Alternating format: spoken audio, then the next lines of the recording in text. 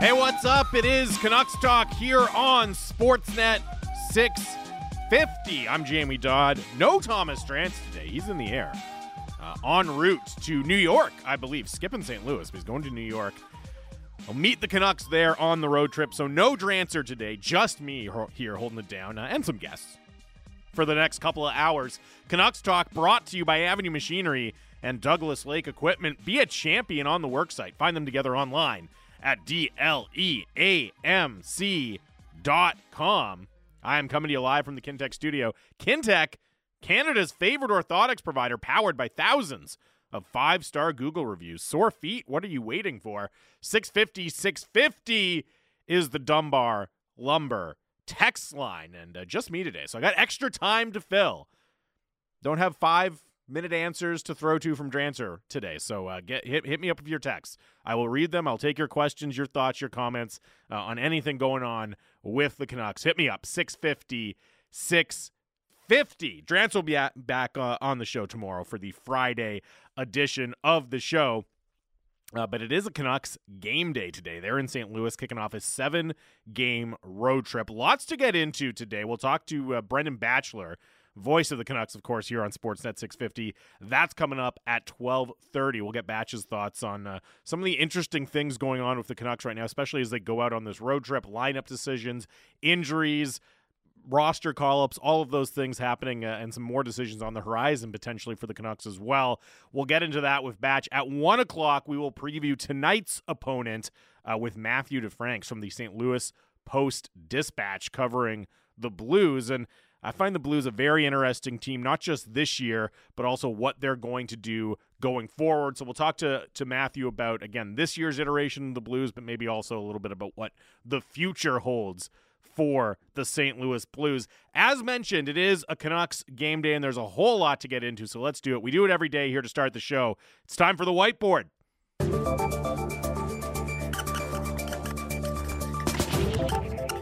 All right now, fellas. Hey, let's focus up, huh?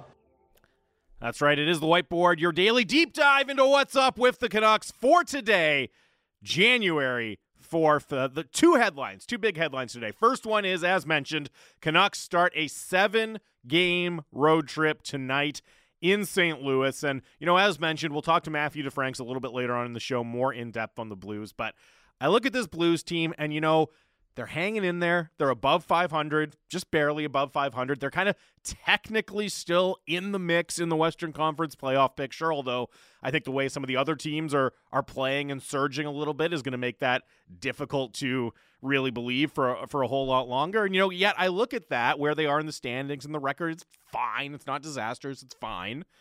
And I just can't take this team too seriously. And, maybe a lot of that is because back in October when the Blues came to Rogers Arena, the Canucks absolutely stomped them, and that was a 5-0 win. And, even in that first period, I remember in that game, that first period against St. Louis might still be the best period that the Canucks have played all year. They were simply dominant when the Blues came. So with that kind of looming large in my mind, and just generally being underwhelmed by the Blues lineup and the Blues roster, I look at this one as, hey, it's game one of a 7-game road trip. And, you got the Rangers, you got the Devils, you got the Islanders, the Penguins, and you can pick holes in the resumes of some of those teams, not the Rangers, but some of the other teams. But still, it's a 7-game road trip. It's inherently difficult. You want to start it off on the right foot. You want to bank those 2 points early before things start to get away from you on the road.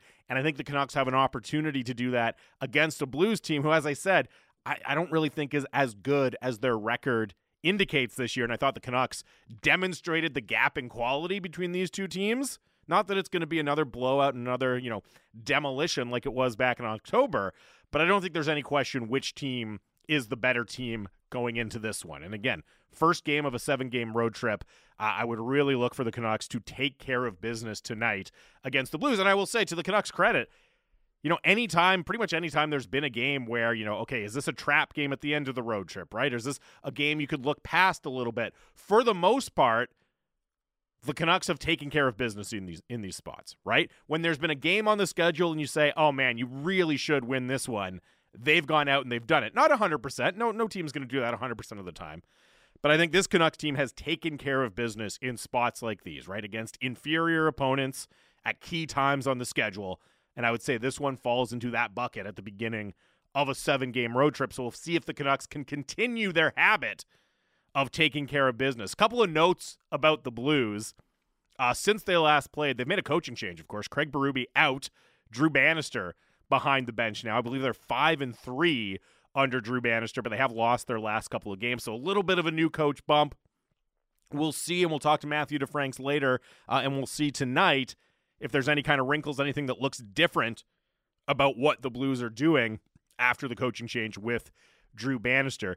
The other thing I want to note, just from a Blues perspective going in to tonight's game, they've got a really bad power play. And especially, they're clicking at 11%, just over 11%. And in this day and age where the league average is 20%, right, where there's so many dangerous power plays, there's so much offensive talent around the league, that is a number that stands out in a bad way, in a very, very bad way. And we know that the Canucks penalty kill improved, but still not a strength for the team. So I think this is an opportunity for the Canucks PK to maybe build a little bit of confidence, generate some momentum, put up a goose egg if St. Louis does earn some power play opportunities against a power play that's really struggled. And, hopefully you can build that, or you can carry that confidence and carry that momentum for the rest of the road trip.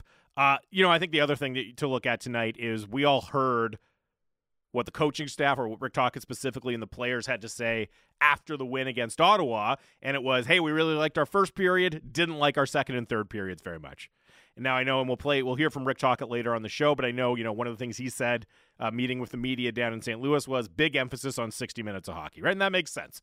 You come at a game where you don't think you played a complete game, you really want to focus on being ready to go right from the jump and carrying that effort, carrying that momentum, that sharpness for the whole 60 minutes. So those are the things to watch for tonight as the Canucks look to begin their 7-game road trip with a win against the Blues in St. Louis. And as I mentioned, I think this is the spot where the Canucks will handle their business and take care of the Blues as they have done pretty much all season long in similar spots. That's the one headline I wanted to hit here in the headline section of the whiteboard. The other one is, not directly related to the Canucks and what they're doing at the NHL level right now, but Team Sweden, a.k.a. Team Canucks prospects at the World Juniors, beats Czechia 5-2 in the semifinals, so they're going to the gold medal game in Sweden, which is a big opportunity for these kids, and in particular, of course, all eyes on the Canucks trio of Jonathan Lekkerimaki, Tom Willander, and Elias Pettersson. Willander has an assist in this one, but really the story here is Lekkerimaki. He scores twice, including the game winner, and he has really now officially had that kind of breakout star player performance that you wanted to see Lekkerimaki have at this tournament. 6 goals now. That's tied for the lead at the tournament. And I mean, man, if you were not 100% familiar with Lekkerimaki game or what to expect or, how he goes about his business on the ice, if you've been watching these games, I don't think there's any mystery left now about what type of player this guy is. This is a guy who's going to go out there and shoot the puck whenever he's in a decent position. Took another 9 shots on goal today. Continues to rip the puck at every opportunity, and he's being rewarded with it. 6 goals, again, including the game winner today in the third period. And really, all I can say is find something that you love as much as Jonathan Lekkerimaki loves shooting the puck, because he is all about it, and I love it. I am absolutely here for it. When you have that kind of shot, when you have that kind of weapon, especially at a tournament like this where he's not playing against men in the Swedish Pro League. He's playing against his peers. He knows he's the most dangerous player, or certainly one of the most dangerous offensive players on the ice whenever he steps on the ice, and he's taking full advantage of what he does well. This tournament, this season, has been exactly what you wanted to see from Lekkerimaki to get back on the trajectory that made him, really a possible top 10 pick. The Canucks get him at 15 in his draft year, but you look at mock drafts, a month, few weeks out from the draft, and there are a lot of people saying, hey, 7, 8, something like that is where Lekkerimaki could go. Slips to the Canucks. The Canucks, are able to take that. They take advantage of that opportunity and get him at 15. And I think through no fault of Lekkerimaki own, we all know that last season was really, really tough with injuries, with health issues in and out of the lineup. And there's always the question of, okay, which version are we going to see? How much did that kind of lost year, or at least severely disrupted year, impact his development. And basically what he's done is he's gotten right back to where you wanted to see his growth and his development go coming out of his draft year. And that is fantastic news for the Canucks to have a legitimate high-end offensive prospect doing what he's doing at this tournament. It's not just about this tournament. This is just an opportunity for us to really see it in a showcase. It's also about the season he's having in Sweden. And from this point on, the conversation with Lekkerimäki, because I think, look, you want him to finish strong. You want him to do well in the playoffs in Sweden and all of those things. But again, he's gotten back on track. He's gotten back to being the type of prospect the Canucks thought they were getting when they drafted him. Now it's going to be fascinating to see how the Canucks handle his timeline, right? And I know, look, we see what he's doing at the World Juniors, and you look at the Canucks lineup, and how often have we talked about, man, they could really use another high-end, goal-scoring offensive winger in this lineup. I know there are fans who see this type of performance from Lekkerimäki and think, okay, how do we get him in the lineup ASAP, right? His season's going to end in Sweden. Can he come over next year? Do you start penciling him in for next season based on what he's doing? I get it. I get that enthusiasm. Anytime you see a prospect having this type of success, your mind is going to go there. I completely understand that. But we also know that Rutherford and Alvin's MO, going back to Pittsburgh, has been to be as patient as possible with young players, right? How often have they talked about it here since they've been in Vancouver? We want to give guys every opportunity to learn and develop at the AHL level, make sure when they come up, when they join the NHL team, they are ready to help us win. They're ready to stay in the NHL. Again, we saw it over and over in Pittsburgh with a lot of success. You look at that player development program. We're seeing it now, I think, with Vasily Podkolzin. Even Niels Höglander, right? They sent down to the AHL last year. He's with the NHL now and in and out of the lineup, but still, they made sure to get him that extra development in the AHL. It's always possible that Lekkerimäki forces the issue, right? Comes over, starts next season in Abbotsford, plays so well that there's no other real option other than to bring him up. But I would expect Rutherford and Alvin stick with their track record here and be patient with Lekkerimäki. And for the record, I think that's 100% the right call.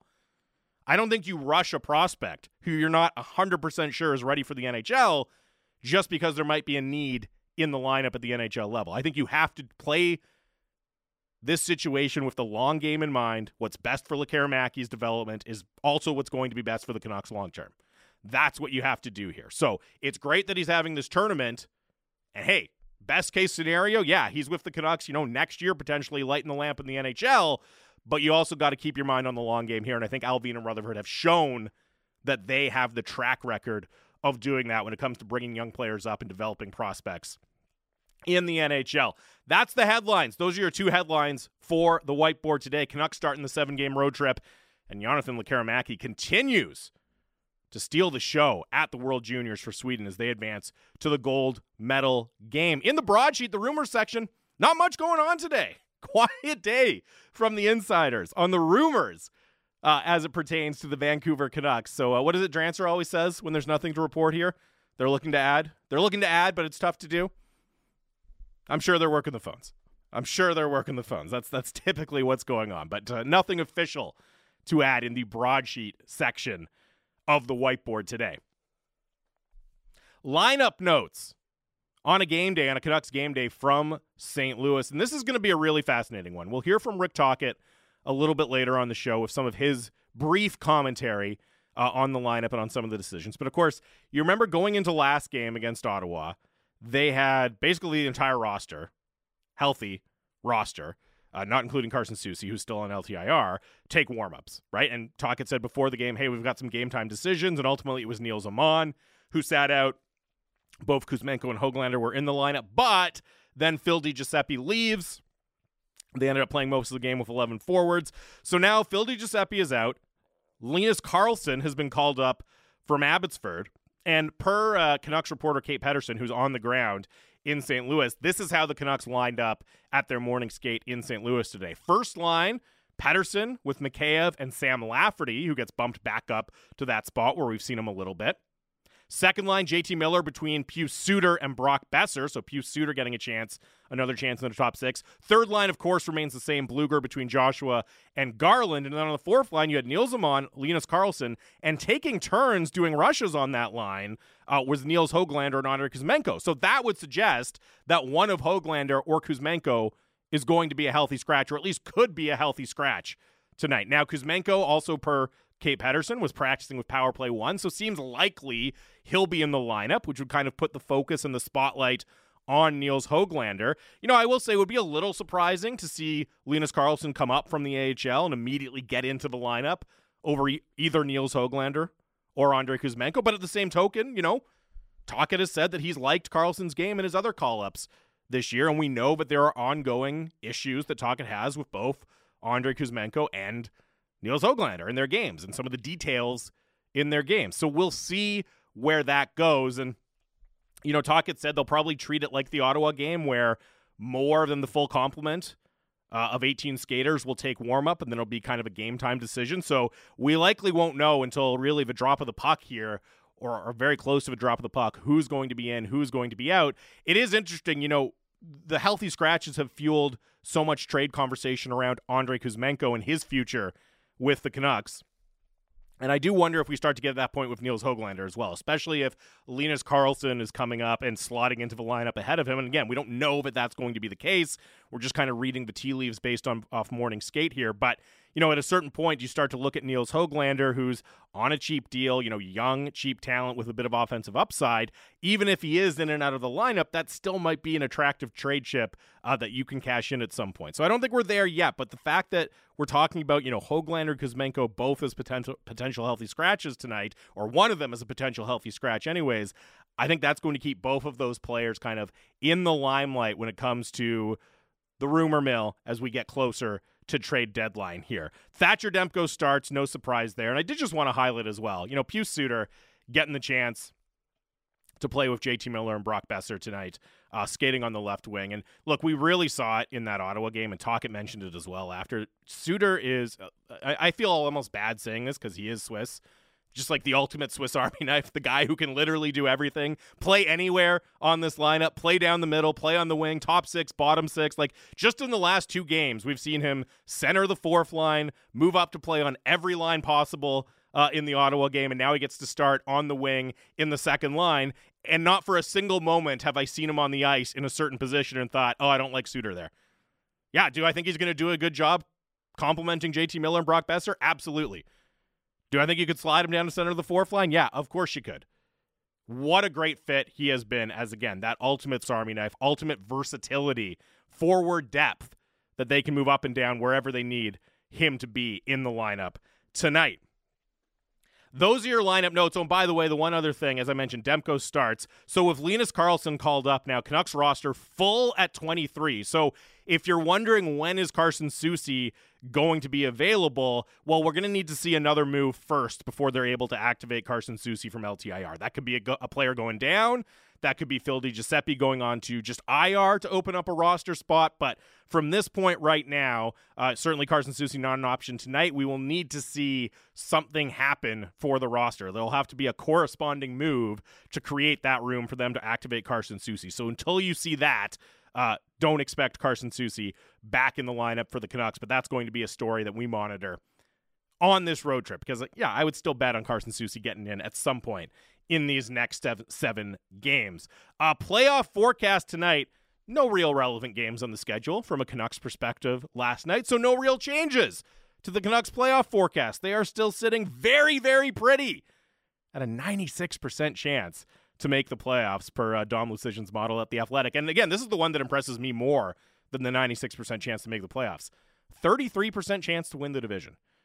That is really, really good. That is a really, really good chance to make the division or to win the division. And look, we can talk about it a little bit more later in the show, but as the focus starts to shift from can they hold off the teams chasing them to make the playoffs to, well, who are they going to match up with in the playoffs, in round 1 of the playoffs? Man, winning that division is so, so important because that opens up the possibility of getting maybe even that second wild card team if you can win the conference from the Central, and that looks like it could be a way easier matchup than anything from the Pacific Division. So that race and a 33% chance to win the division, that's the number I'm keeping the closest watch on here for the remainder of the season because I think that's the real high-stakes number when it comes to the Canucks' chances to not just make the playoffs, but do some damage, win some rounds. Win a round. Let's start with that. But then maybe win some rounds beyond that once they get there. Betting odds tonight, Canucks minus 150 favorites on the road in St. Louis. That's an impressive number for a road favorite. Again, I started the show saying, look, I think there's a clear gap in quality between these two teams. There's no question, there's no doubt in my mind about who the better team is. It's clearly the Vancouver Canucks, and I think you see that reflected in the odds. For a team on the road to be minus 150, those are the odds makers saying, yeah, we know which team is better here. We know which team is better here, and it's the Vancouver Canucks. 6.5 is the over-under, kind of like the under. Yeah, Blues don't have a great power play, so are they going to be able to score 5-on-5? The Canucks have been pretty stingy at 5-on-5. Demko's in net.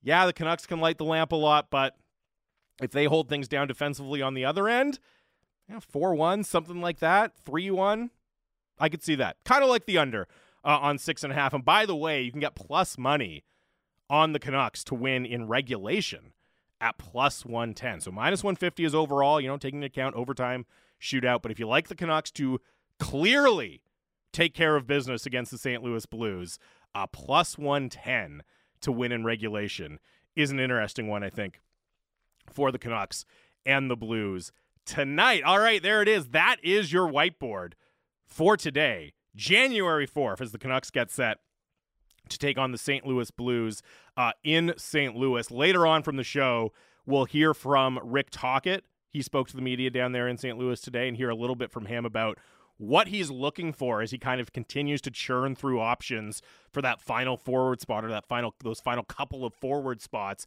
in the lineup. What do guys like Andrei Kuzmenko and Niels Höglander need to do to lock down a job so we're not coming on every day wondering, hey, is one of these guys going to be a healthy scratch? We'll hear that from Rick Tocchet a little later. Brendan Batchelor will join us next. He's going to call the game, of course, tonight against the Blues. Matthew DeFranks from the St. Louis Post-Dispatch joins us at 1 o'clock to get in on the Blues perspective here. And hit me up with your texts. 650 is the Dunbar Lumber text line. No Drancer today. It's just me. So give me your text. Give me something to talk about for the rest of the show. Hit me up, 650. Brendan Batchelor joins me here on the other side. The voice of the Canucks here on Canucks Talk, Sportsnet 650.